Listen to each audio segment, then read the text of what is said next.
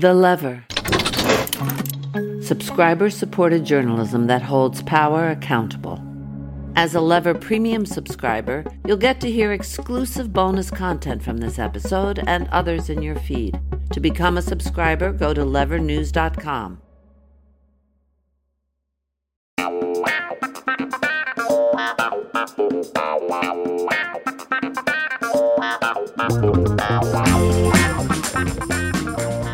Hey there, and welcome to another episode of Lever Time, the flagship podcast from The Lever, an independent investigative news outlet. I'm your host, David Sirota. On today's show, we're going to be talking about a rare win against dark money. We've talked a lot about losing against dark money, but this was a big win. During the recent midterm elections, Arizona, of all places, passed one of the first anti-dark money disclosure laws in the entire country. I'll be speaking with the former Arizona Attorney General, who spent the better part of the last decade getting this ballot measure passed. Then, we're going to be talking about Taylor Swift. Well, not really. We're going to be talking about Ticketmaster and its monopoly in the online ticketing space, which came to a head this past week when thousands of music fans found out the hard way what happens when antitrust laws aren't enforced. Producer Frank spoke with The Lever's Jordan Ewell and musician Max Collins of Eve 6 to discuss how the ticketing giant ended up with a chokehold on consumers. This week, we'll also be doing something special for our audience. We're going to be taking down the paywall and including our bonus segment in the free version of Lever Time, so everyone gets to hear it. So you can hear the kinds of stuff we do in that bonus segment. And this week's is a really good one. My interview with former Colorado Senator and Democratic presidential candidate Gary Hart, arguably one of the most influential figures within the history of the Democratic Party and modern American politics. Speaking with Gary Hart was like speaking with living history. I'm excited for all of you to listen to that interview. If you want regular access to our bonus segments included in Lever Time Premium, you can head over right now to levernews.com to become a supporting subscriber. That gives you access to all of our premium content, and you'll be directly supporting the investigative journalism that we do here at The Lever. Speaking of which, if you're looking for other ways to support our work, leave this podcast a rating and a review on your podcast player and make sure you subscribe. It helps get this podcast in front of more people, and we need all the help we can get to combat the inane bullshit that is corporate media. And of course, I'm here with producer Frank. What's up, producer Frank? Not much, David. Very excited for Thanksgiving this week. One of my favorite holidays, particularly because I, like most Americans, really overdo it on Thanksgiving. Like, I really like to punish myself, not just with food. Specifically food. I'm not a big boozer. So I'm excited for the joy and the pain I will be experiencing on Thursday. I'm psyched about the joy of not traveling on Thanksgiving. We travel almost every year because my family is sort of far-flung all across the country. And this year, we made the decision not to travel. So I'm giving thanks for not dealing with the hellscape that is the American airline system, the American airport system, the American road system, the traffic, et cetera, et cetera. I am not traveling. I'm thrilled about that. What are you thankful for? I'm thankful for my life at this moment. I'm in my mid-30s now, and there was a better part of my 20s where I was like, I don't think this shit ever gets better. And it did. And I'm now in a place I've got a wonderful home, a wonderful life, a wonderful job that I love. So I'm really thankful for just this moment in my life right now. How about you, David? What are you thankful for? Well, I'm thankful that the Phillies went to the World Series. I'm not thankful that they lost in tragic fashion. I am definitely thankful for my family, my friends, my community. I'm thankful that my state did not elect fascists, right-wing fascists in the last election.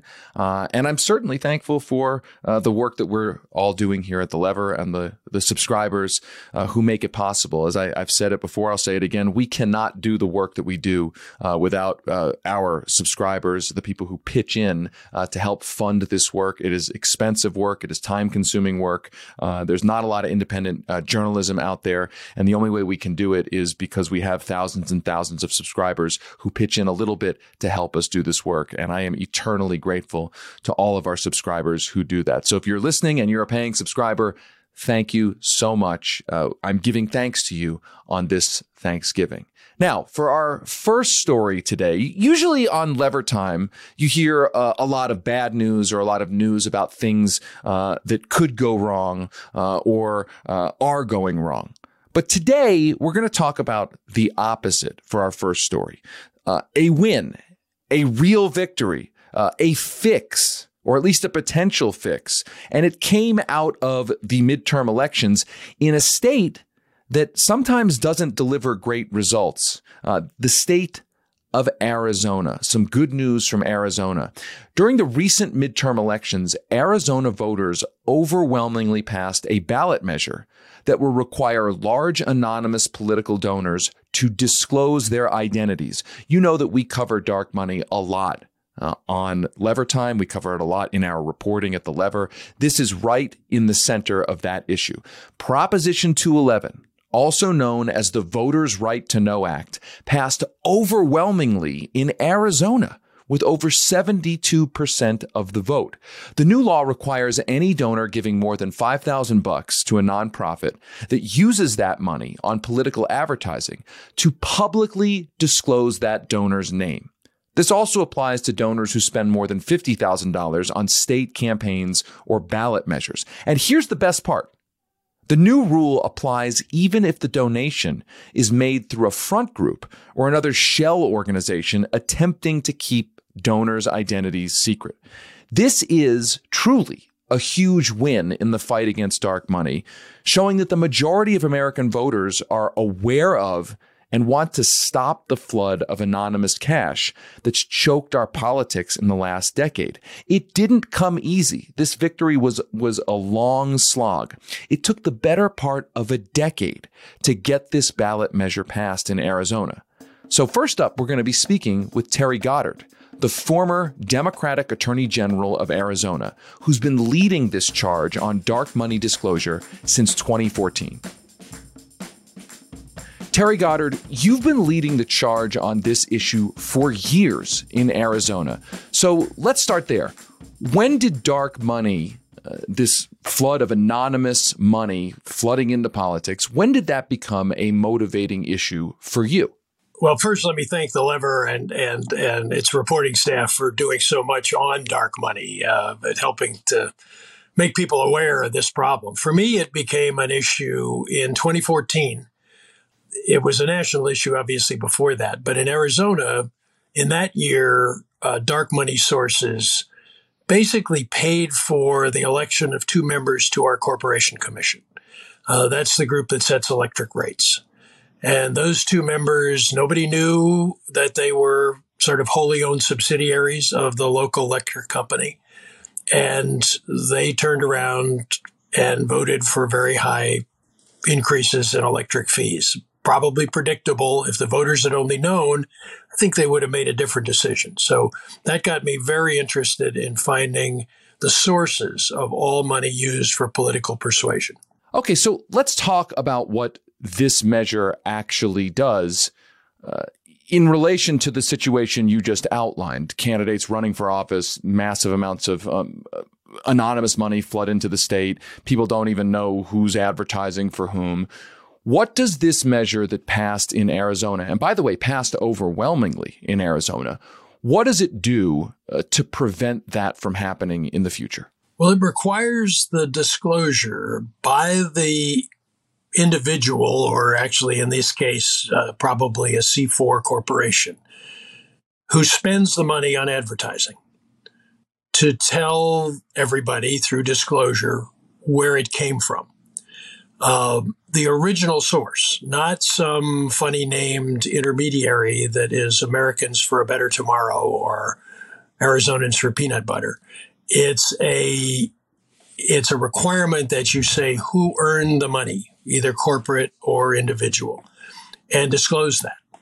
And we understand that then in the case of dark money, that's gone through many intermediaries. So you're going to have to disclose the intermediaries as well, and the ones whose hands touched the cash before it was spent. And that would go into effect as soon as the ballots, the 70+% that we got favorable, are finally certified, probably at the beginning of December. What do you think the overwhelming results show? What do you think they say? I mean, in a state where there were various very close elections, this was a not very close election at all. It passed overwhelmingly. I think the AP called it almost immediately after the polls closed.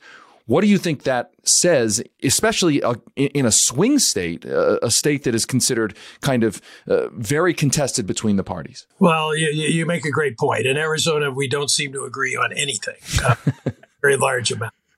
And to get over 70% for stopping dark money showed that we had bipartisan support. And we've known that throughout the time that we've been trying to get on the ballot. We knew that people wanted this kind of transparency. We knew that. We got great reception on the street when we were passing petitions. We had a couple of cities, Phoenix and Tempe, passed by overwhelming majorities, full disclosure charter changes. So we were pretty confident that we would get a good number. I didn't think it could be as high as it ended up being. But hopefully we're sending a message. Arizona was the worst in the nation in terms of dark money penetration in our elections. As a percentage of the total spend, there was more anonymous cash than anywhere else. And this state has been, I hesitate to use the word liberal, but very permissive of hiding the source of the payment for political ads. And so to go from last to, I hope, first in terms of disclosure is a huge accomplishment. And we're anxious to do that. But I think it sends a message, I hope it sends a message to other states that this is politically popular, that in a time of extraordinary division, people agree about transparency. They want to know who it is that's trying to convince them to go one way or the other. Now, here's the thing. I'm going to ask just a question specific to Arizona, because having watched that state's politics from afar, but specifically on issues like transparency, corruption, money in politics. I mean, Arizona is the state that had a robust, publicly financed election system, that the state essentially put in place a way for people to run for office where they didn't necessarily have to go to huge donors. It was also the state, of course, of John McCain, who, whether you like him or you don't like him, he was a guy who certainly in the 2000 campaign, but made a lot of his legacy, his career was known for being about somebody who railed on money in politics, railed on the excesses of the campaign finance system. I'm just curious, now the state has passed this ballot measure. What do you think it is about Arizona where it seems the politics are divided on all sorts of issues, but what is it about Arizona where this issue, which I think is one of the most important issues in the entire country because it affects every other issue, what is it about Arizona that has made this set of issues so salient there? It's a great question, and I'm not sure I can answer it in all of its particulars. We're stubborn, we're ornery, we pride ourselves in being somewhat against the curve. You mentioned John McCain and his support of full transparency, and he's been very outspoken, or was very outspoken on that subject. We're proud in Arizona to have been one of the first states, along with Maine, to have a public finance program for people running for office. The Supreme Court took a huge shot out of it, and so not many candidates use it anymore. But clean elections is part of our state's legacy. It was passed by a voter initiative.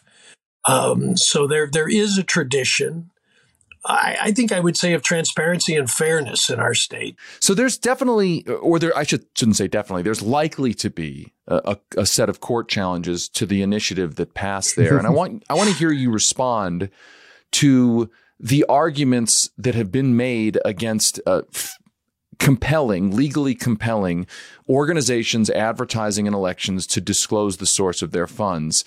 This was in a New Yorker piece. There was a quote from the president of the Arizona Free Enterprise Club. And it's from an interview he gave with a conservative publication that is sponsored by a dark money group, in which the opponent of this said, quote, "One of the bedrock principles our country was founded upon was the right to free speech, which includes being able to support causes and issues they believe in without fear of harassment and intimidation. Now, you hear this argument a lot that essentially that the proponents of dark money argue that people should be able to speak into an election setting without disclosing their own identity as a way to preserve their free speech rights. What's your response to that?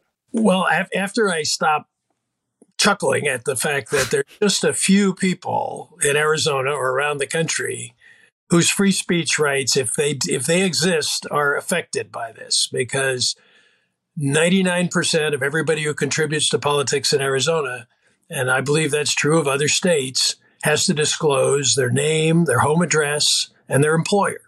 That's given. So apparently their free speech rights don't matter to these people, but there is a very tiny group of folks who want to hide behind these legal barricades who are critically important. Now, I just have a very hard time believing that there is one rule for some very rich and very large corporations and another rule for all the rest of us. It just doesn't make sense in this country.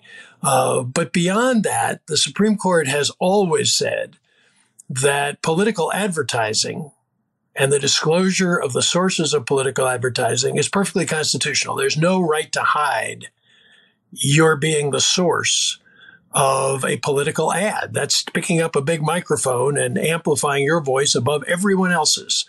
So when you do that, Justice Kennedy in Citizens United was absolutely adamant.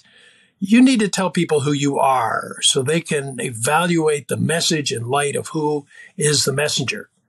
And then I guess the last response I have is we tried to, with the help of the Campaign Legal Center, we tried to craft a statute here which actually paid attention to that argument that people might be harassed. We didn't think it would happen.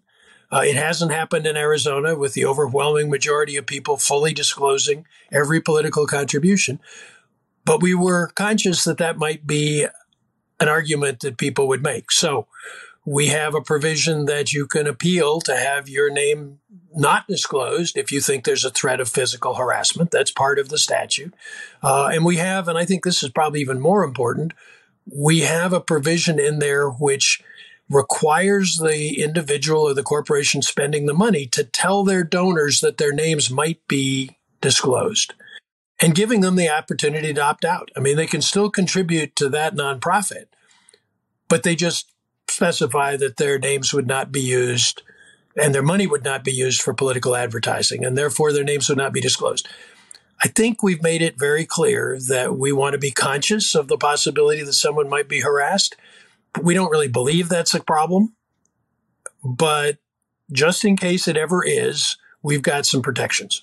And to my mind, I actually don't mind a deterrent effect in this way, which is to say, obviously, you don't want people to be harassed, threatened violently or otherwise. That's kind of out of line, I think, in our politics. I don't support that.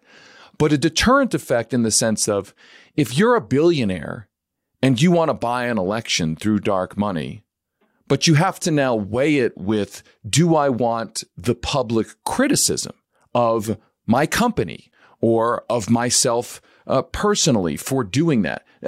Short of harassment, right? Short of threats. I just don't want to be publicly criticized. I don't want my brand tarnished.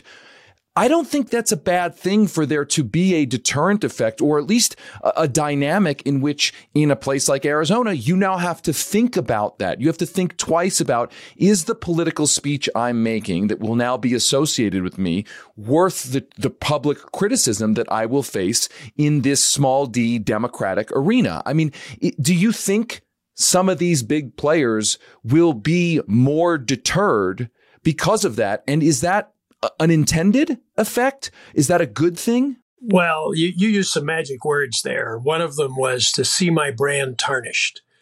I think what we're talking about here and what I do believe in, and I believe will be a consequence of this statute, is that political speech would be more responsible. Because if you have to put your name at the bottom of the statement, you're going to be much more concerned that it's true. The idea that you can make a political statement and hide from the accountability of that statement is one of the big contributors to the tarnishing, frankly, the disruption and diminishing of political speech today. It has become so venal, so full of attacks and counterattacks and false statements, much of which is attributable to the fact that the people who are paying don't take responsibility for the statement. The person making the statement is some poor guy who's running a nonprofit. His only job or her only job is to attack and maim and destroy the other side. And they do it in any way they can because they have no reputation to protect. They have no brand to tarnish. And I guess I would also use for those conservatives who are concerned about this, and it applies to both sides. I want to be very clear that there's liberal dark money and there's conservative dark money. But one of our major rocks in this argument is former Justice Antonin Scalia, who said he didn't want to be part of a Supreme Court who, through their action, made it possible to campaign anonymously. That, he said, did not resemble the home of the brave. So he basically said, you make a statement on our democracy, you back it up with a lot of advertising, you need to take responsibility for what you said. Okay, one last question, because you've been an elected official. You were the mayor of Phoenix. You were elected statewide as attorney general. And I think it's notable that the initiative that you ran, it only passed essentially outside of the control of politicians, politicians who have effectively mastered the current political system, a political system drenched in dark money. Tactically, moving forward, do you think it will be necessary, if we're going to address dark money, to try to specifically find those ways, ballot measures and the like, that are outside of the arena of the current elected officials, because elected officials are so dependent on and tied to the current dark money system? Yeah, that's a great question. And in Arizona, we scratched our head because the polling showed that regardless of party, approximately 90% of Arizonans supported transparency in political contributions. 90%. When we finally got to the ballot, and the city elections I referred to earlier were in the 90 to high 80s. We got 72% statewide, and I think part of the reason it was a little lower was it's hard to get a yes vote in an initiative, period. And ours was particularly hard because our slogan was Stop Dark Money, Vote Yes. Well, okay, that makes the voters a little bit questioning. Well, wait a minute, what am I supposed to do here? And then the ballot language was very technical. It never used the word dark money. It never used the word voters' right to know. It was just the threshold amounts that we would require for disclosure. So voters had to go through let's say a hedgerow of a whole series of challenges to get to it. And 70% did that and said yes. I hope we send a message to legislators and to citizen activists that this is popular. This is something people want to do. Now, in Arizona, we knew we'd never get it through our legislature because they were really supportive of dark money. They went out of their way to make it easy to hide a contribution. And I think there were a couple of reasons for that. One, they had either been supported by dark money groups in the past, they wanted to be in the future, or they were afraid to death that they get primaried by a dark money group. And as former Governor Fife Symington here in Arizona said, who was my political opponent many years ago. A Republican, a strong Republican, let's just say a genetic Republican. What he said, and I thought he really nailed it. He said, for a politician, fighting against dark money forces is like being a prize fighter in the ring and your opponent is invisible. You don't know where they are. You don't know when they're going to strike you or how. And that's the kind of sort of problem that our elected officials have. My hat's off to Montana. Montana, as far as I know, is the only state to, through legislative process, pass a full disclosure operation. Hooray for them. Democratic governor at the time, very strong right-wing Republican legislature. And they came together, and one of the sponsors of the bill said something that I'll never forget.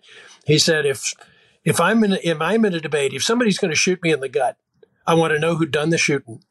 And I thought that put it in characteristically Western terms. and things that nobody could argue with if they're a political activist. But the fact is, most of the big supporters of trying to get disclosure are people who used to be in office.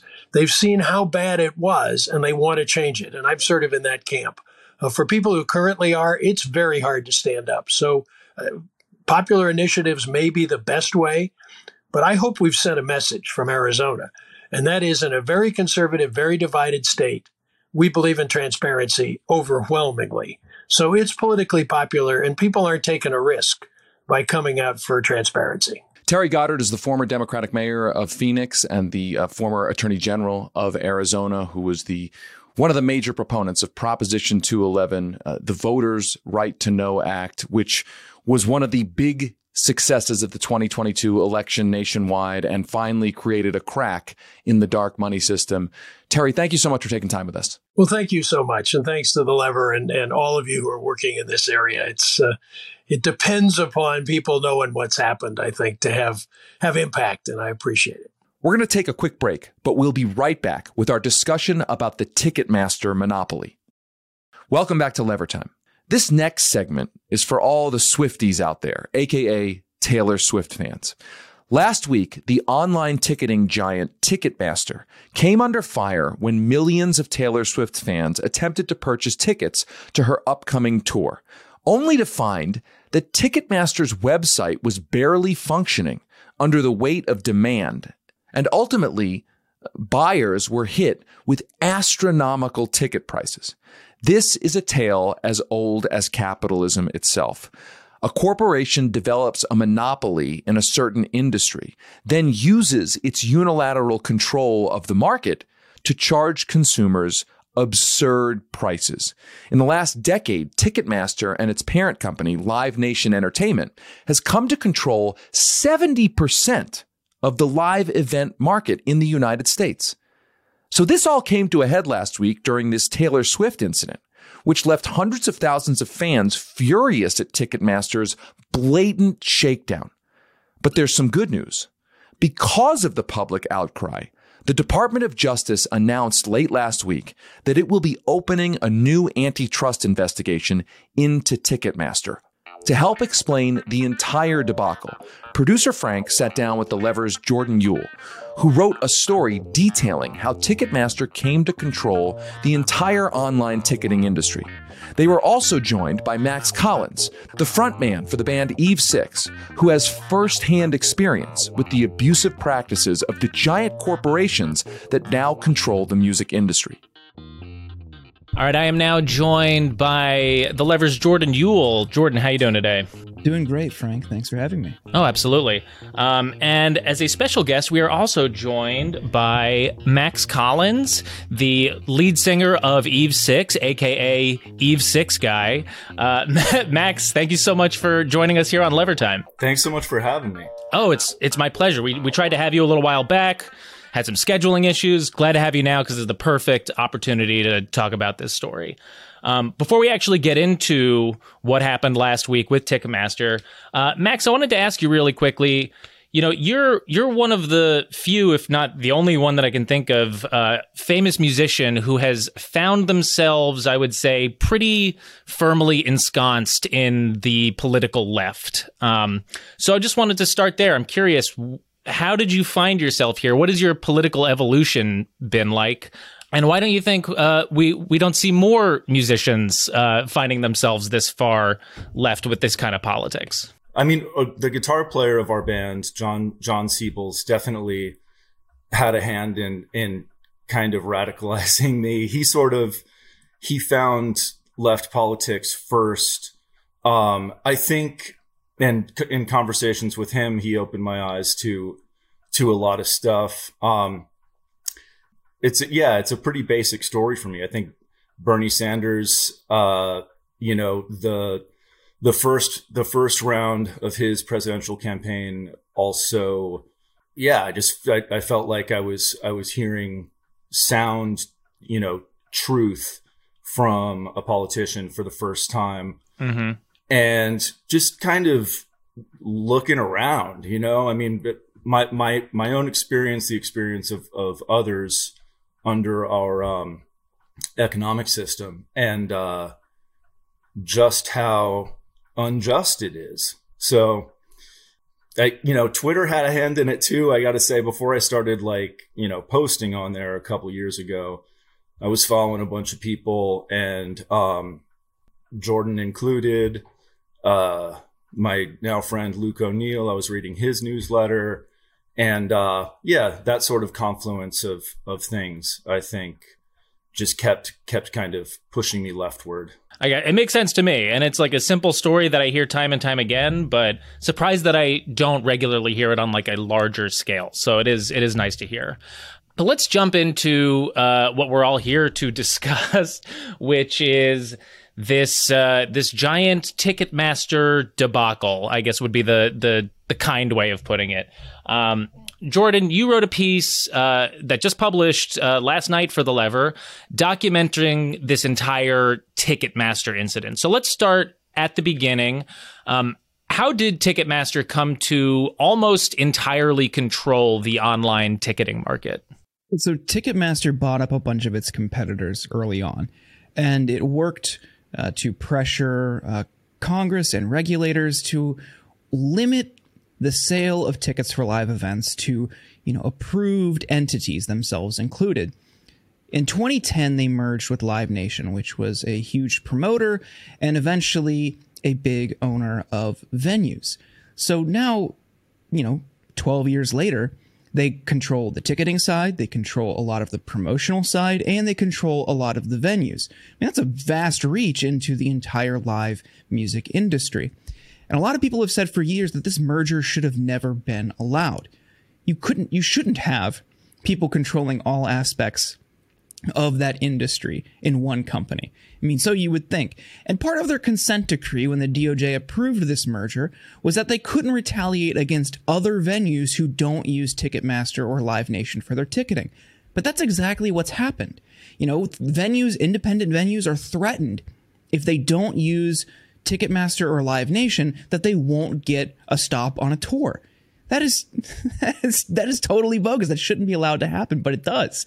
And there's a bunch of other ways that they steal money, and not steal money, but skim money off the top from artists and entertainers on top of all the fees that they levy on people who are just trying to buy tickets to go see their favorite act. It is a totally corrupt, just brazenly corrupt entity that should not be allowed to exist in its current form. My partner works in the music industry, and she actually worked near the Live Nation building for a number of years, and her colleagues would often refer to it as the Death Star. It was just sort of like this monolith, and it was like an enormous building, and it just during that time, they just kept, as you were saying, gobbling up more and more competitors, doing these giant mergers, and it was very apparent, even from me on the outside looking in, that oh wow, this company is controlling almost the entire music industry. It's pretty wild. Max, I'd like to turn to you for a moment. You've been a professional musician for close to 30 years. Can you give us a little context as to what the live music industry looked like prior to the consolidation of these corporate giants like Ticketmaster? And I should also mention Spotify, which, similarly to Ticketmaster, has sort of grown a chokehold on the music streaming space. Yeah, whenever you're talking about, relatively new bad practices in the music business, it's important to remember that it's always been bad, exploitative, and the Ticketmaster, before they merged with Live Nation, was working with a veritable monopoly, as Pearl Jam banged on about for a while. Some of us may remember back in the 90s, they sounded the alarm about it. Things have a way of getting worse, and they do.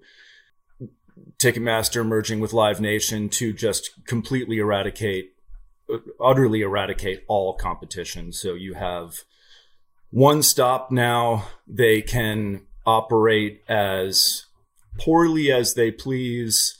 They can grab for more all they want, and there are no checks on that. when I think about the time before the merger, still 2 thumbs down, bad. Now we got maybe an extra opposable thumb in there also pointing down. And same with, with Spotify and the major record companies, there's similar, nefarious backdoor deals going on there. Mm-hmm. I don't know if antitrust could apply to that, but I would think it could because, and I don't want to divert this into the Spotify conversation too much, but, they made backroom deals with record companies to give record companies ownership stake in Spotify. So that they're getting paid multiple times while artists, as a lot of us know now, are getting like 0.003 or 0.0003 or whatever it is per stream. Gotcha. So a bad industry that has turned into a worse industry. Indeed. Good to know for all the aspiring artists out there.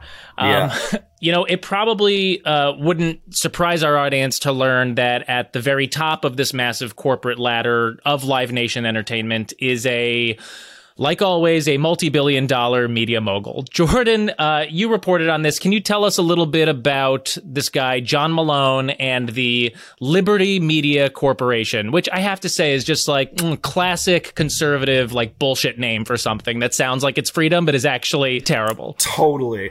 Right. So, I've seen a lot of people talking about wanting to break up Ticketmaster, and that's noble. I love it. But I think a lot of people don't realize that it's really under Live Nation, which, yes, we should also focus on them and all the venue side, the promotional side. But then even fewer people realize that that's under Liberty Media, which is what you talked about. And that is run and the chairman of Liberty Media is this guy, John Malone. He is a guy who, was a former director and board member of the Cato Institute. He has been in, telecom and entertainment for decades. He has had various different board seats. Super influential in media and telecommunications. Gave $1 million to Trump's inauguration in 2017 rather. And, is a prolific donor to various right-wing candidates and causes. He also was an investor in Discovery. And when they merged with Warner Brothers, which is another merger that probably should not have happened, that propelled him onto the board of this new Warner Brothers Discovery company, which is the parent company now of CNN. So he's on the board there, and he's calling for changes now to be made to CNN. Given his right-wing leanings, he's explicitly said that he wants to see CNN more like Fox News. That a lot of people caught that comment last year. It generated a lot of uproar. But this is somebody who, has a ton of deep ties to the right-wing establishment, to the conservative billionaire class. And despite all this, throughout the reporting on this Taylor Swift saga last week, no mention was made that this is the guy who has a foot in both camps. He's also deeply invested in Live Nation and Ticketmaster while also serving on the board of their parent company. Yes, I did not know that until I read this piece, and it was fascinating. And most people don't know. Most people don't know that at the top of these ladders are just one or two people, and they're usually the same people. As Jordan has reported, they're sitting on multiple boards. They have influence across multiple industries, and they're the people that hardly ever get talked about. All right, let's move on to Live Nation's monopoly power, because a lot of people are now realizing and describing their control as a monopoly. And it doesn't just affect ticket sales. They've also come to own, operate, or lease over 160 venues in the United States. This is a trend that was exacerbated by the COVID-19 pandemic when, live music venues were shuttered and, some of them had no choice but to sell. So Live Nation's influence on their venues is felt most acutely by the artists themselves. So, Max, can you tell us a little bit about how venues, especially some of these more corporate venues, have been using their power to further extort musicians? Yeah. And yeah, it is, their power is felt acutely by artists, and it's also, felt acutely by audiences because, I'll get into that in a second, but bands, we're moving toward a reality where the only artists who can really afford to go on tour are, at the very top 1%. Yeah, Live Nation, their bands are still getting the same guarantees to play these clubs. I'm talking about clubs because that's where my band lives. As we were, 10 years ago or whatever, but the cost of touring has risen astronomically due to a bunch of other factors that we have our economic system to thank for. But Live Nation is extracting more and more from the artists, and that's where this merch conversation comes in. They are venues, and Live Nation owned venues, this multi-billion-dollar corporation, are taking 20 cents, sometimes up to 35% of artists' merch sales. And selling merchandise is one of the last ways for bands to put money in their pockets, fund a tour, break even on a tour. And, you play a Live Nation venue, you have a Live Nation person there watching you count in and watching you count out, making sure that, that the numbers match up and that they are able to, get their exact, whatever the percentage might be, 20 or up, of your merch. And they, you paid to have your merch made, right? The merch has your artist's name on it, maybe your likeness on it. They're taking that money, and there's nothing you can do about it. You can't negotiate this. This is non-negotiable. Mm-hmm. So, that's just an especially egregious way that they're, again, taking from the artists who are hanging on by a thread. And how this affects audiences is there is a silence coming. There really is. More and more bands are finding themselves unable to afford to go on tour. And we're one of those bands. We found after doing like a month-long run that it isn't worth it, where it isn't financially worth it to do. It makes sense for us to go out and do one or two shows and, like a weekend thing and fly home, maybe a cluster of like 4. But the longer you stay out, the more money you're losing, which you'd think it would be the other way around. And this is wild because it's been understood in the last few years that because album sales have dropped so significantly because of streaming, that live touring was then the only way to make money still as a musician. So now this landscape seems to be changing even more, where like that's not even a possibility. Right.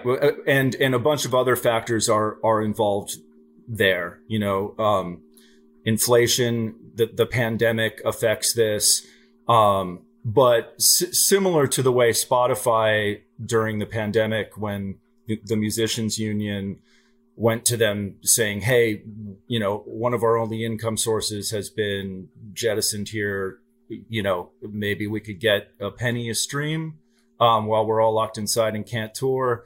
And no, of course not. And Live Nation similarly has used the pandemic to scoop up more venues, like as you said, that were getting shuttered, and also to just pull more from the artists. Yeah, it's just becoming untenable. Well, there is a slight bright side to this whole story. So it does appear that last week's Taylor Swift debacle has introduced a generation of music fans to the horrible power of monopoly.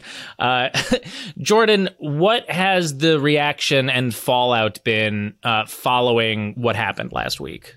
Yeah, so this started when they did a verified pre-sale event for her upcoming tour.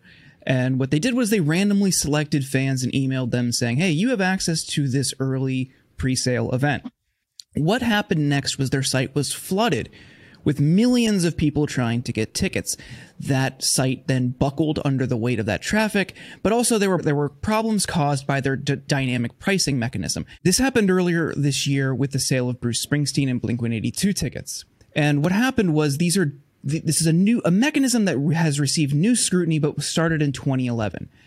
And they changed the prices on the fly, driven by demand. So when you have a tour that's popular like this, the prices will go up. They don't have just a set stock or face value that is consistent throughout the entire sale. That has led to prices going up into the thousands for tickets that would otherwise be 100 or 200, maybe a little bit more.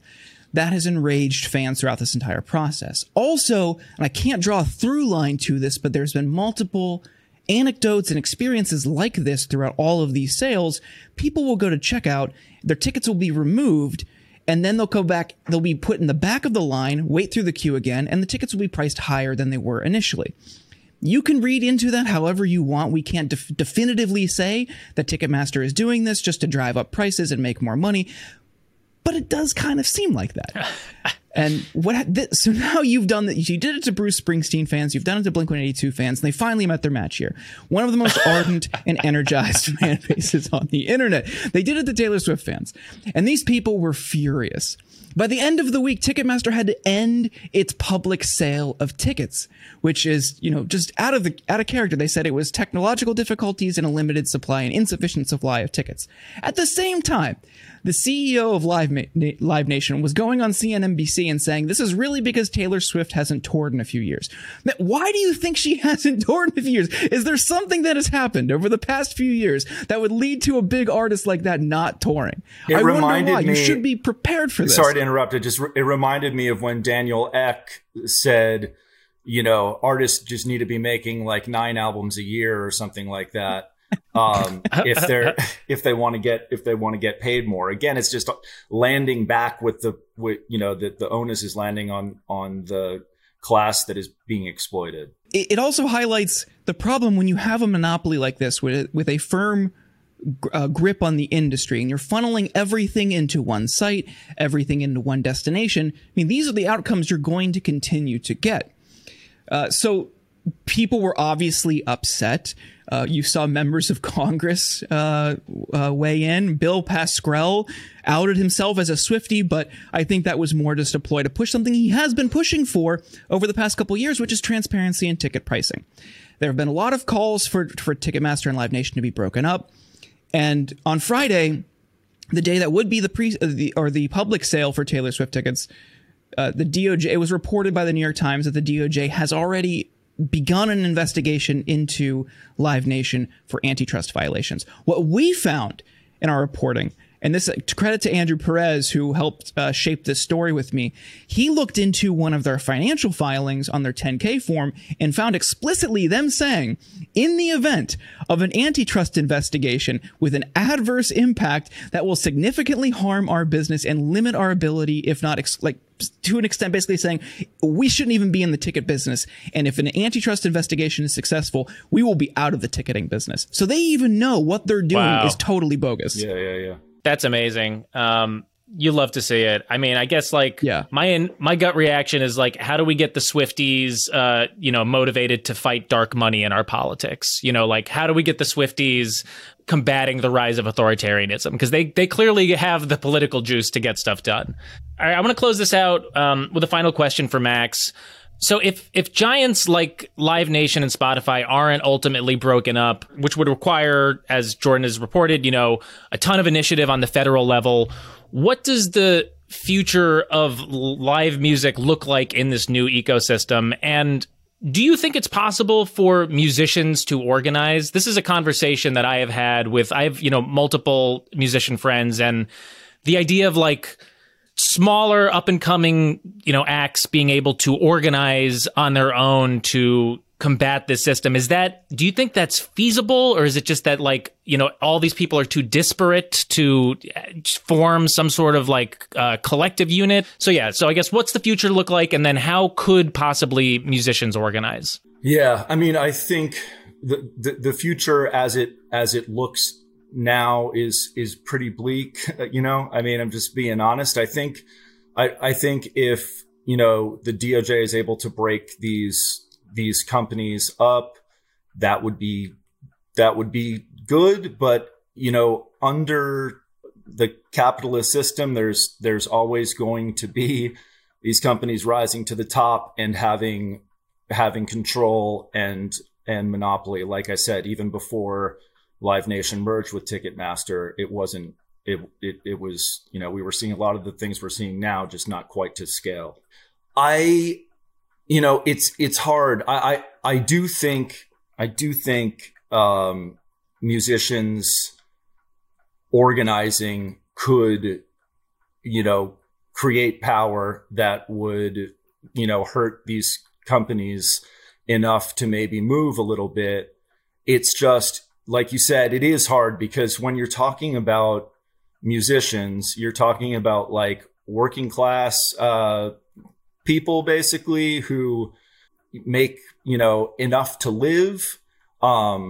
And you're also talking about people like Taylor Swift, who's worth hundreds and hundreds of millions of dollars. And so for there to be like solidarity that crosses those class lines, feels a bit sort of pie in the sky. But I do think it's possible for more and more, mid-level working artists and maybe some, people at the top who are willing to lend their voice to this, willing to call Live Nation out by name, and willing to do some collective action. I got to stay hopeful that that's possible and would be productive. I mean, if it's possible and happens, it will be productive. Well, guys, thank you so much for joining us here on Lever Time. Jordan, thank you for your fantastic reporting. I highly recommend everyone go to levernews.com to read Jordan's full story on this whole Ticketmaster incident. And Max, thank you so much for joining us. Where can our audience find you and your work? Well, the Twitter handle is @Eve6. We just released a record about a month ago called Hyperrelevization, and that's on all the evil platforms. And I'm writing an advice column for BuzzFeed News now as well. I was doing it for Input Magazine, but the first one will be coming out after Thanksgiving with BuzzFeed. So I'll just plug that too. Awesome. Well, thank you guys again for joining us. Really appreciate it. Thank you so much, guys. Appreciate it. Thanks, Frank.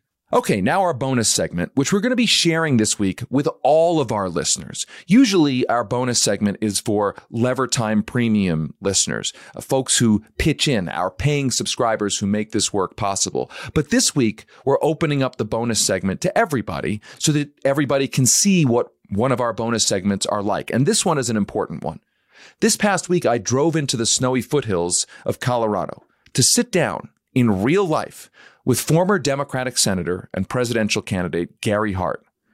Now, for a lot of Americans, Gary Hart is probably best known as the guy whose presidential campaign fell apart in 1987 due to allegations of an extramarital affair and the ensuing media blowback. This story is widely considered to be the first American political sex scandal in modern history, which was dramatized in the 2008 movie The Frontrunner. But Gary Hart was much more than that. He was the national campaign director of George McGovern's 1972 presidential campaign. He served as a U.S. Senator from Colorado from 1975 to 1987. He ran for president twice, and he served in both the Clinton and Obama administrations in a number of foreign policy and national security roles. Whether or not you like Gary Hart or agree with him, there are few politicians who've been as involved or witnessed as much as he has. That's why I drove through a literal snowstorm to get the chance to sit down with him. We spoke about the evolution of political campaigns, the rise of authoritarianism, the failures of modern media, and how he still holds on to his 1960s idealism, and how the Democratic Party has been fighting over those ideals for the last many decades. Now, here's that bonus segment. I intend to seek the presidency of the United States in 1988.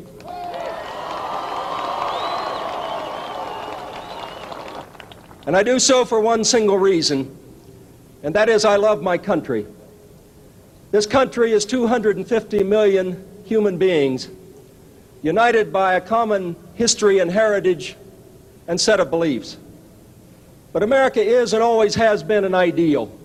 Okay, well, it's really nice to meet you. Great pleasure. Yeah, thank you. I guess we're talking here right after the election. Yes.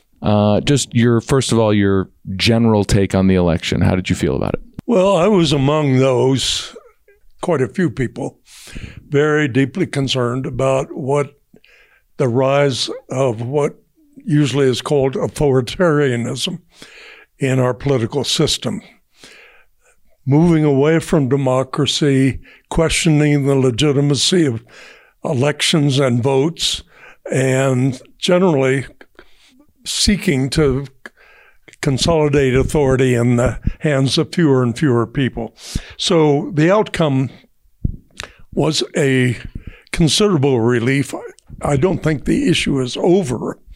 I think we're going to see some of these problems, if you will, in 24 and beyond, because there is a base for this kind of non-democratic thinking. So I think the results of 22 have been very, very good. I want to ask, going back to when you first started in politics, was there this kind of anti-democratic, authoritarian aspect of politics? Was it less? Has it gotten more intense? And if it has gotten more intense, why do you think that is? There has always been the far right in our society, and it makes itself felt politically, obviously, from time to time. The communist threat of the 50s and 60s, and even before that, in the run-up to World War II, I don't know how you would describe those who were against American involvement in the European War, but by and large, they were at the very least isolationist, and in some ways, very near to support of fascism.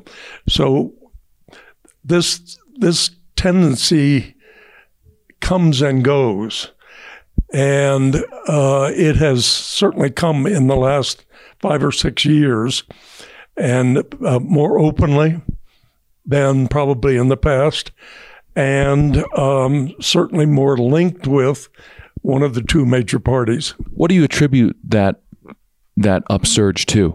Whole range of things. The rise of the globalization and the rise of integrated economies, jobs being lost, while at the same time early in the 70s and then in the 80s and in this century, manufacturing being replaced by technology. And the center of our economy moving from Detroit to Silicon Valley, symbolically and actually. And that has disjointed at least one generation of American workers. Foreign competition, imports, and the struggle we have with competing in all areas of the economy. We dominate's too strong a word. We lead in new and high technologies, but we have competition from China and others.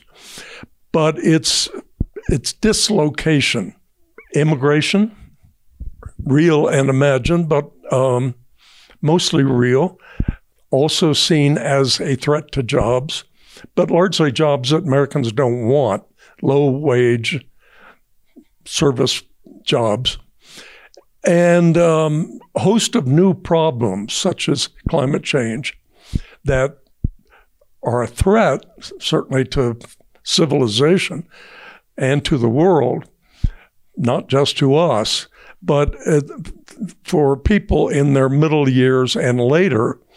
This is a new world, and it's disconcerting. And I don't think that the political leadership, including of my own party, the Democrats, has come fully to grips with intellectually and actually policies that will concretely address these new realities. In your opinion, how have national politics changed most since you left the Senate? Well, like, if you could name one, two, three things. That's a subject that's Sure. a long discussion. Sure. It's changed mightily. I am part of the John Kennedy generation, challenged to do something for our country. The idealistic impulse, and it was real. And it not only brought a lot of us younger people to Washington, but just to involvement in state politics, non-political social activities, a variety of kinds. Ask what you can do for your country. And looking back on that era, let's say this early 60s for sure, before the assassinations, it was an idealistic time and a much simpler time. Campaigns cost much, much less. And even when I was a candidate first time and second time in the 80s, 70s and 80s, campaigns cost much, much less. For example, I sought the United States Senate seat in Colorado in 74. And in a field of 6 Democratic candidates for the nomination to run against a wealthy 2-term incumbent, the entire campaign cost $375,000.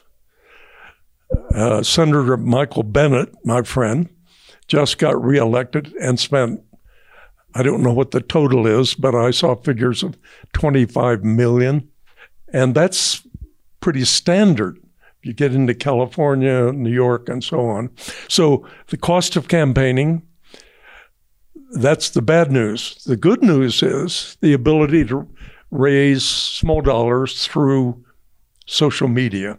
And Barack Obama really invented that idea or took advantage of it. And so there's good news and bad news. Bad news is how costly campaigns are. The good news is small dollar contributions. How do you think the cost of campaigns changes and distorts what comes out of our politics? The obvious thing is people with modest incomes find it harder and harder to run for office, which is really too bad. It narrows the field of potential candidates to those with money or those who know people with money. Now, that's not always true. I'd have to go down the list of current and new United States senators to see how many of them are of modest middle-income means. But in the old days, that is first half of the 20th century, it was almost all millionaires in the Senate. And then you had this new influx, middle of the 20th century, of poor guys like me who could put a campaign together using volunteers and cutting costs here and there. And then the new surge came along and once again narrowed the field a lot to those with money or with access to money. So it conditions the kind of people we elect. I want to just go back to, there's been a lot of talk about the battle for the direction of the Democratic Party. You're somebody who you ran George McGovern's campaign. And I think a lot of the debates and discussion about the future of the Democratic Party or where the Democratic Party should go are actually, in a way, rooted in the McGovern campaign. There's this idea that the McGovern campaign went wrong and we should never try to do what happened in the McGovern campaign again. I feel like that's haunted these discussions about the Democratic Party for, 50 years.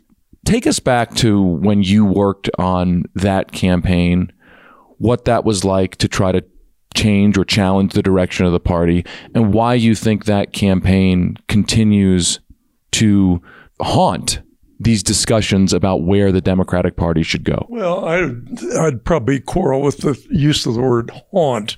It brought a generation or more of Americans, particularly young Americans, into politics, if you will, campaigns, and public service. And the contribution of that generation, my generation, is still to be calculated. Now, the context of that campaign, 1972, was in an age of revolution. We had a wave of assassinations in the 60s that tore the country apart. But the big issue was Vietnam. That also divided the country. And Senator McGovern was, to his credit, a leader of the Terminate the Vietnam War movement. So he got votes that way, but he also lost a lot of votes. And he was outspoken. But it was also the arrival of other social revolutions. The women's movement began in that period, late 60s, early 70s. The environmental movement, once again, brought people into activism, but also divided the country. And the beginning of that economic revolution that I mentioned, steel workers and auto workers and others, the blue-collar backbone of America was beginning to feel threats from foreign competition. And there were times that were in the media covered of facilities, parking lots near a American automobile manufacturing place. And if a foreign car was parked in that lot, it might get its windshield bashed in. So this was a cataclysmic time. And there were in very few of these instances, was there a middle ground. The movement people on all these movements, you were either for them or against them. And I think Senator McGovern suffered from that. Plus, he was running against a popular incumbent at that time. Turned out to be Richard Nixon, but very hard to defeat an incumbent. I got to know Senator McGovern a little bit when I worked for Brian Schweitzer. I lived up in Montana, the governor of Montana, and I went down to visit with Senator McGovern. It was really a memorable experience to get to meet him, and we talked about that campaign. I wonder, do you think that the memory of that campaign is or the negative memories of that campaign are based wholly on the electoral results? And do you think that what you've just discussed about what that campaign actually did over the long haul is not well understood? Well, you would know well that the field of political commentators treats campaigns up to and including the presidency as sports events, winners and losers, and rarely covers the subtleties, as I've said, what a losing campaign brings to the country. And if a fair accounting of that campaign so many years ago now, it's amazing that people still remember it so vividly, often is, why did he lose? Why didn't he win? It's the sports side of politics. I think more thoughtful analysts look at the intangible contributions that a losing candidate quite often, particularly for the presidency, quite often brings to the society. I mean, when you say that, to my mind, I think about Gene McCarthy. I think about McGovern. I also think about Bernie Sanders. I think Bernie Sanders, and I worked with Bernie Sanders when I worked on Capitol Hill and on his 2020 campaign. What do you think? I mean, I guess I would ask you, do you think that the Bernie Sanders campaign of 16 or 20 is in the same vein, where it's something where people analyze it on whether it won or lost and don't think necessarily about what it means longer term for politics? And if you do, what do you think that campaign meant? Obviously, I'm probably, having gone through a period of my life where I was seen as some kind of leftist radical, I'm probably much more of a mainstream moderate than Senator Sanders.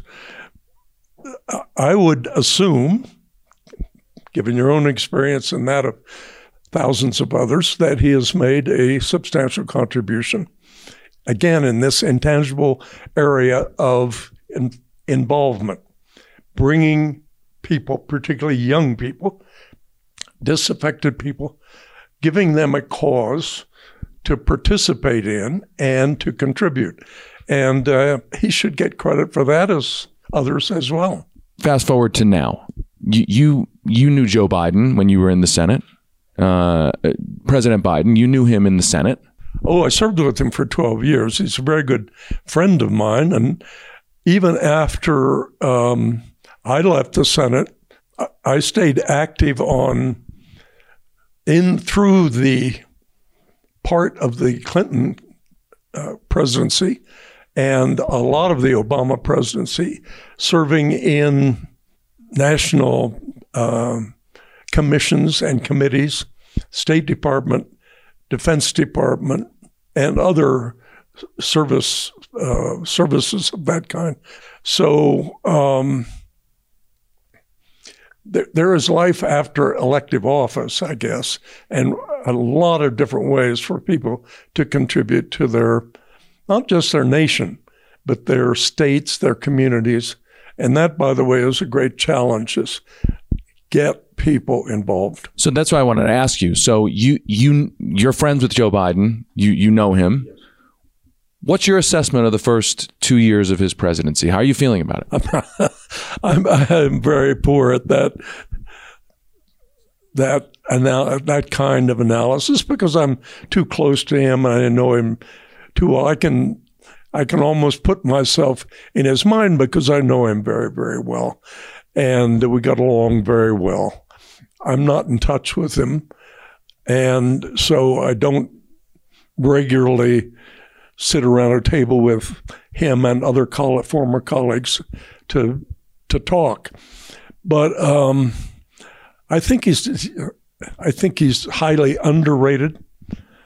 I think he has fallen into a kind of media trap where the political media is often characterized as blackbirds sitting on a wire, and one flies and then they all fly. So it's a bit of a industry cult kind of thing. I don't know. I think he developed a critical media that overstepped by and large, and I think many of his critics did not give him sufficient credit for what he achieved in the last 12 months, which is considerable. Let's go back to your presidential campaigns. I want to talk a little bit about that before we get to the book. What do you think the legacy of your two presidential campaigns are, whether in people's memory or what it meant for the country? It was really one campaign. The second one never materialized for complicated reasons. It's impossible for a candidate to analyze himself or to gauge himself. I'll give you some examples that come from not just the campaigns, but from the Senate, 12 years in the Senate. I had a law student, 20-year-old law student named Bill Shore, come into my Senate office. He was a student at American University, and he was looking for a job on the Hill. And so we hired him in the proverbial mail rooms, which is where everybody starts. And in 1984, he was with me the entire 12 years in the Senate. We've remained very close friends. In 1984, he and his sister, Debbie, read a story in the New York Times about childhood hunger in America. They said this is wrong. So with one credit card, they started an organization called Share Our Strength. That was 1984 as a result of the 84 campaign. In the years since then, Share Our Strength has provided 1.4 billion meals to poor children. Wow. If I did anything, it was hopefully to inspire idealism. And the list goes on. And so I don't take credit for inspiring that idealism, but it was really what John Kennedy was talking about.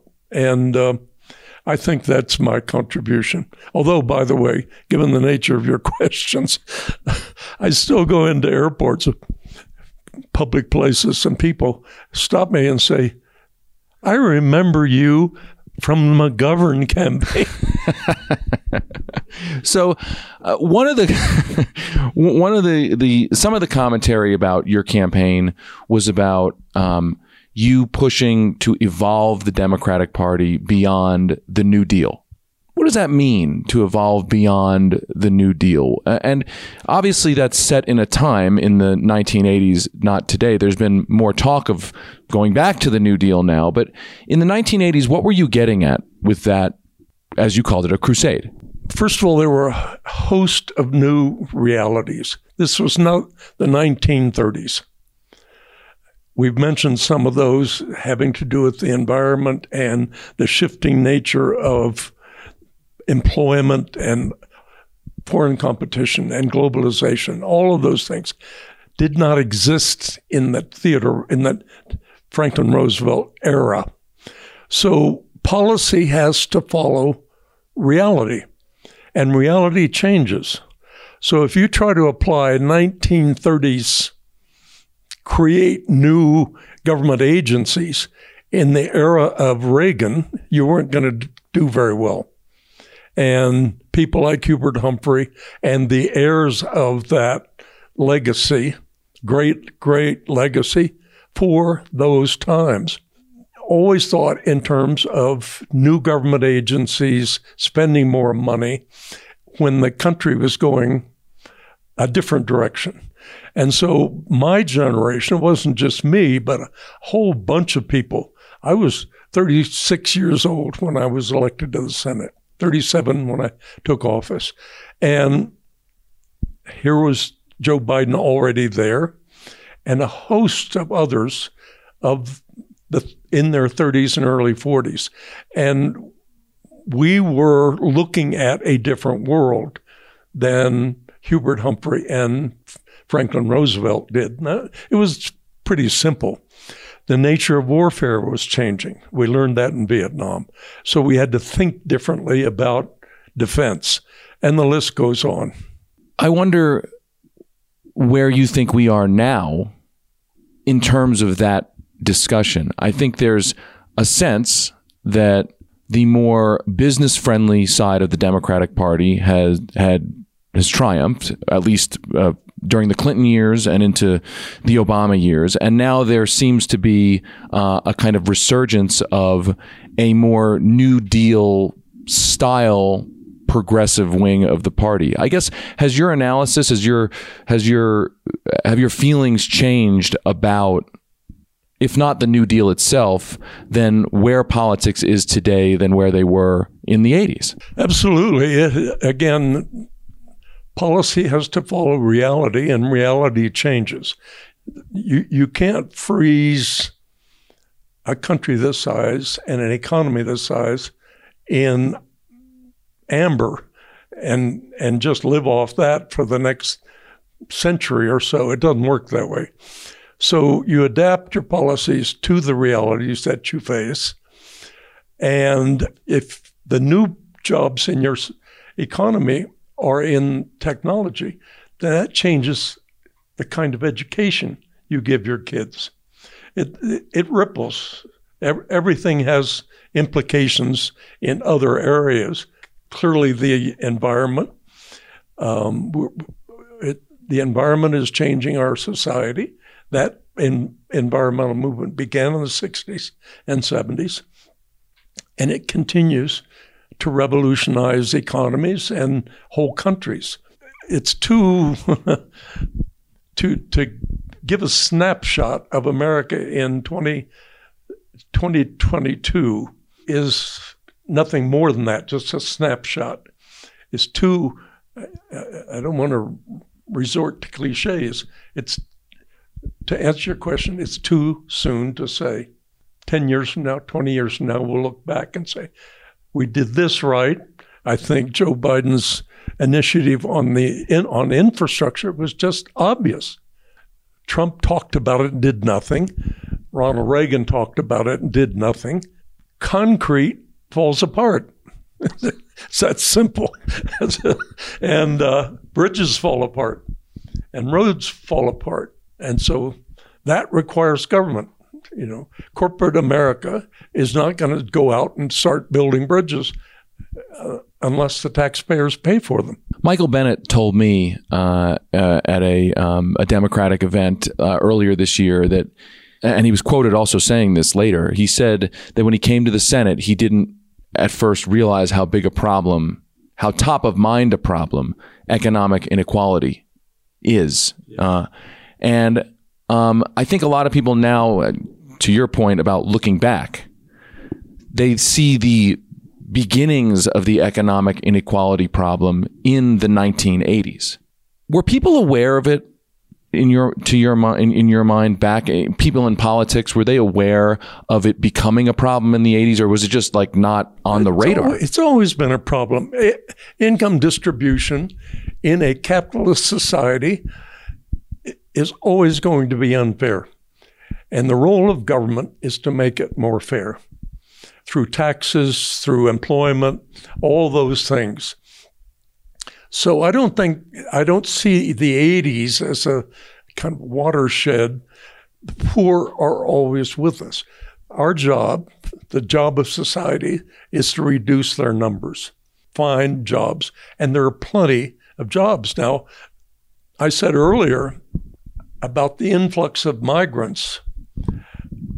You hear very little in terms of advertising or speeches or anything else from corporate America about immigrants. The two industries that need them the most are agriculture and the food industry, hospitality industry. People to make the beds and clean up the rooms and do the dishes. Americans don't want to do those jobs anymore. So I keep waiting and praying that the Wall Street Journal and the National Association of Manufacturers and all those entities will say, we need migrants. We do, because we're offering jobs at $12 an hour or less, and Americans won't take them.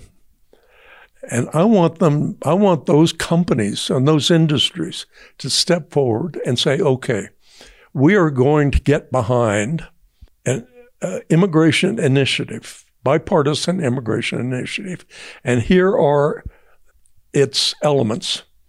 Now, to members of Congress, if you want to be on our side, sign up to this legislation. The corporate world doesn't talk because they know it's not popular everywhere. Let's talk about the part of your book, your new book, that first talks about the media. I do think there's a memory of your 1988 campaign that didn't become a campaign as a kind of lesson, or I feel like it's remembered as almost the first modern media created scandal of a presidential campaign. That it's looked back on as that's when the media insanity really started. And I want to link it to what I read in your book last night when I was getting ready for this interview, which was, You talk a lot in your book about American democracy and how a kind of Republican form of government can save our democracy. And at the root of it, you talk a lot about civic education. And I feel like we are now immersed in more media and political news than ever. That it's not, we don't lack the information availability, but the information itself is often misinformation, disinformation, tilted information, not accurate information, or even if it is accurate, et cetera, it is sensationalized. And you say that the way to save our democracy is for people to become more informed citizens. And I guess my question, based on all of that context, is I feel like people are informed in the sense that there is a lot of information around, but it also somehow feels like, in a lot of ways, the country is not informed. Like, explain that paradox about how we are immersed in all this information, but we aren't necessarily a well-informed, small d democratic society. Well, without revisiting 1987 and 88, if one does look back on a 48-hour period that became controversial, we now have concrete evidence set up by the opposition.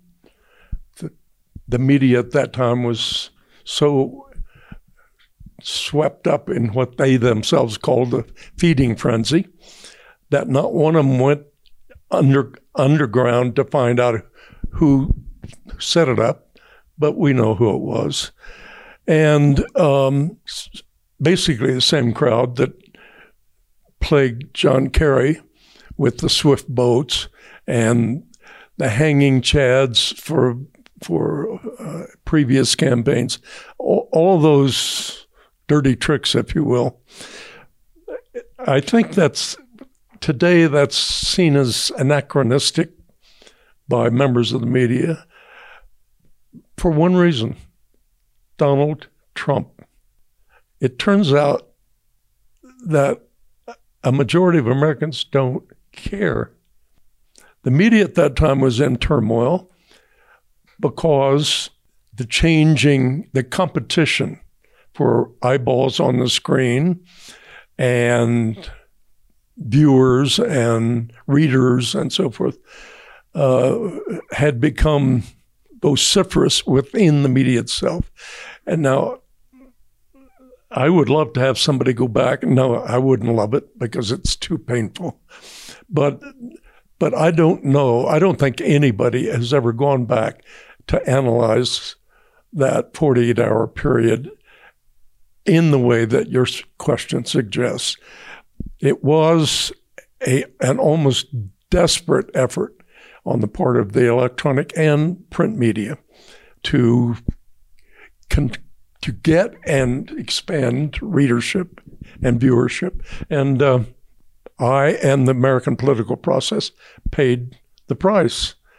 So it is what it is, and it's too late to revisit it all. But I would think it would be very hard now, after Donald Trump and his, shall we say, colorful life, to have anything like that occur again. To the larger point about media and about democracy, if that was the kickoff, if what happened in your campaign that wasn't in 87, 88, if that was the kickoff of sort of the age of media that we now live in, where everything is scandalized, there's, more and more sensationalism, and we are immersed, that becomes our politics.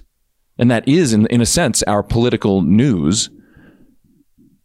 How do we become an informed society about the things you write about in your book that's necessary for a functioning small d democratic government? I think it's just the opposite. When I say Donald Trump has changed everything, he has eliminated the idea of scandal. He is a walking scandal in his life. So what more is there to say? If you're an editor of television or print, Do you call your reporters together and say, let's find out some dirt on Donald Trump? Everybody would fall out of their chairs laughing. And an awful lot of people in America have essentially said, okay, so what? I mean, do you think that's a good thing or a bad thing? Well, it depends on how,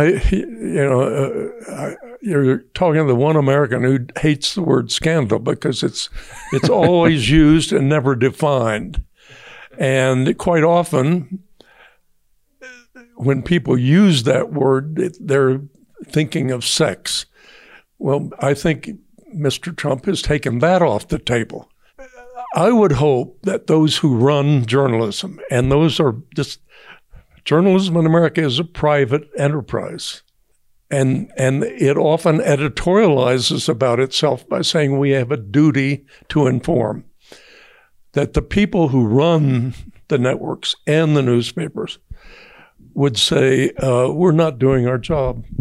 The more we focus on scandal, if you will, the less we are informing the American people. So it's a value choice. Here's I'm glad we're talking about this because here's what bothers me being a journalist. The things that are scandalous are considered not scandalous, and the things that are not really scandals are considered the biggest scandals of all. So as an example, I do a lot of reporting on money and politics. A lot.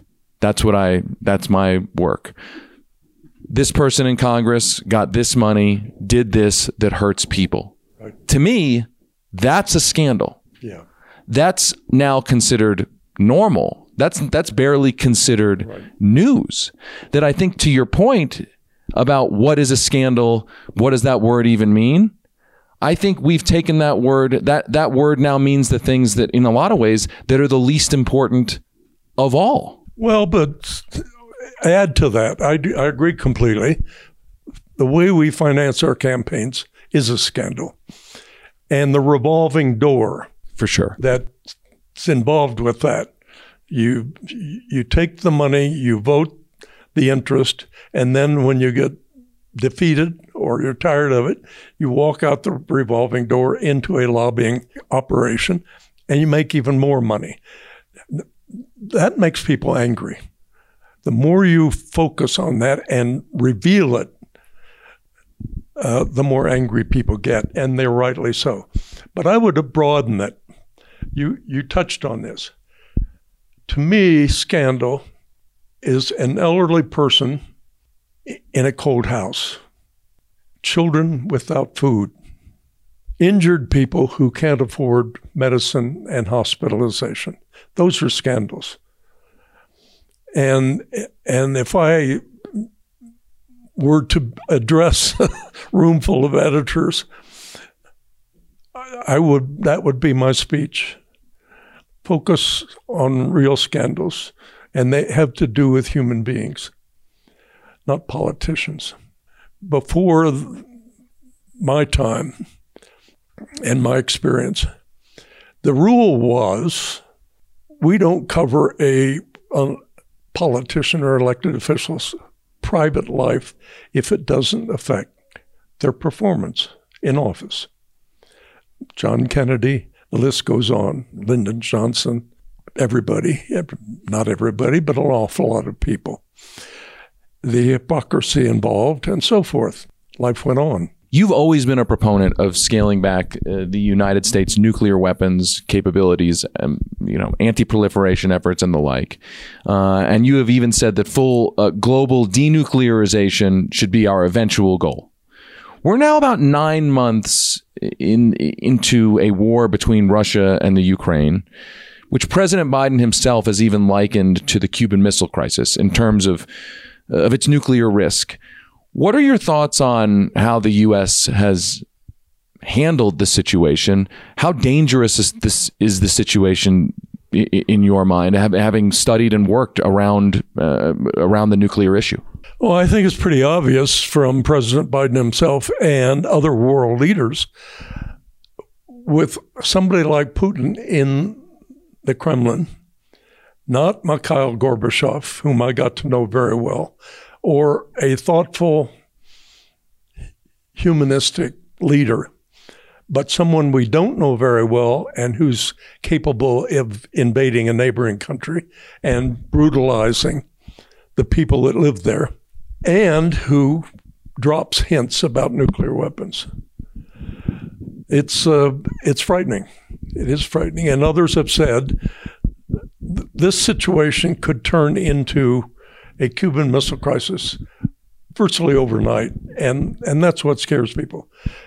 The Russians have more nuclear warheads than we do, and we've got, I think it's unclassified, but in the range of 5,000, and they've got more. Why?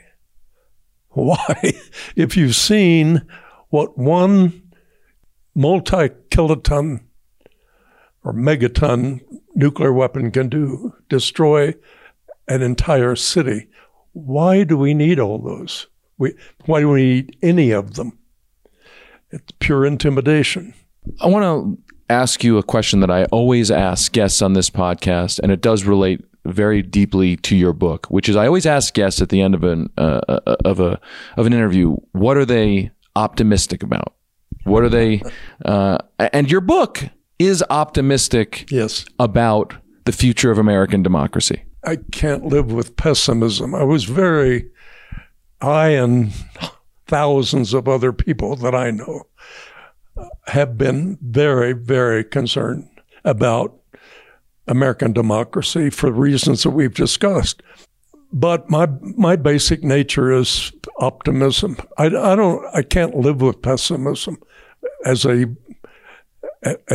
lifestyle or whatever you want, mentality. I just can't. I'd shoot myself.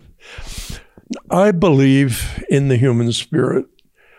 I believe in the American character. I'm reading a biography of Abraham Lincoln, and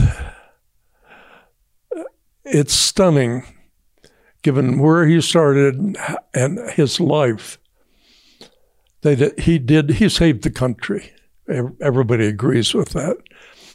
And there's some secret, if you will, some central truth about the life of Lincoln that reflects on our whole country. We don't turn up Lincolns very often, unfortunately. We'd probably get bored if we did have a savior every 4 to 8 years. But the American people are good people, and anybody who's been in public office knows that. What worries people like me are those who aren't good, and there are some. There are too many right now. And the right-wing militias, there are things to worry about. And I'm still active in the intelligence world, and so I see and hear some of the facts that are going on that are not publicly published. So there are things to be concerned about. Not everybody is a saint, and there are unfortunately some bad people in our society. And you're most optimistic about what? The American character, what I just said. I think given as much information as we can through the media to the American people, they'll make the right choice. Now, people say, yeah, but Mr. Trump got elected in 2016 and he may get elected again. That's true. We've had some bad presidents. So we don't always elect saints or geniuses. But they're deep down, the American people are good people. Senator Gary Hart, thank you so much for taking the time. My pleasure. Thank you. That's it for today's show. Again, if you enjoyed that bonus segment and want access to Lever Time Premium, go right now to levernews.com and become a paid subscriber. When you subscribe, you get access to all of the Lever's website, all of our weekly newsletters, and all of our live events. And if you sign up right now at this special link, it's a big discount. You can lock in the price of $4.99 a month. Use the link levernews.com/pod. That's levernews.com/pod. And make sure to use that link right now, because that discount is only available through November. One last favor. Please be sure to like, subscribe, and write a review for Lever Time on your favorite podcast app. And make sure to check out all the incredible reporting our team has been doing at levernews.com. And please share with your family and friends who are looking for an alternative to corporate media. That's what we are. Until next time, I'm David Sirota. Rock the boat.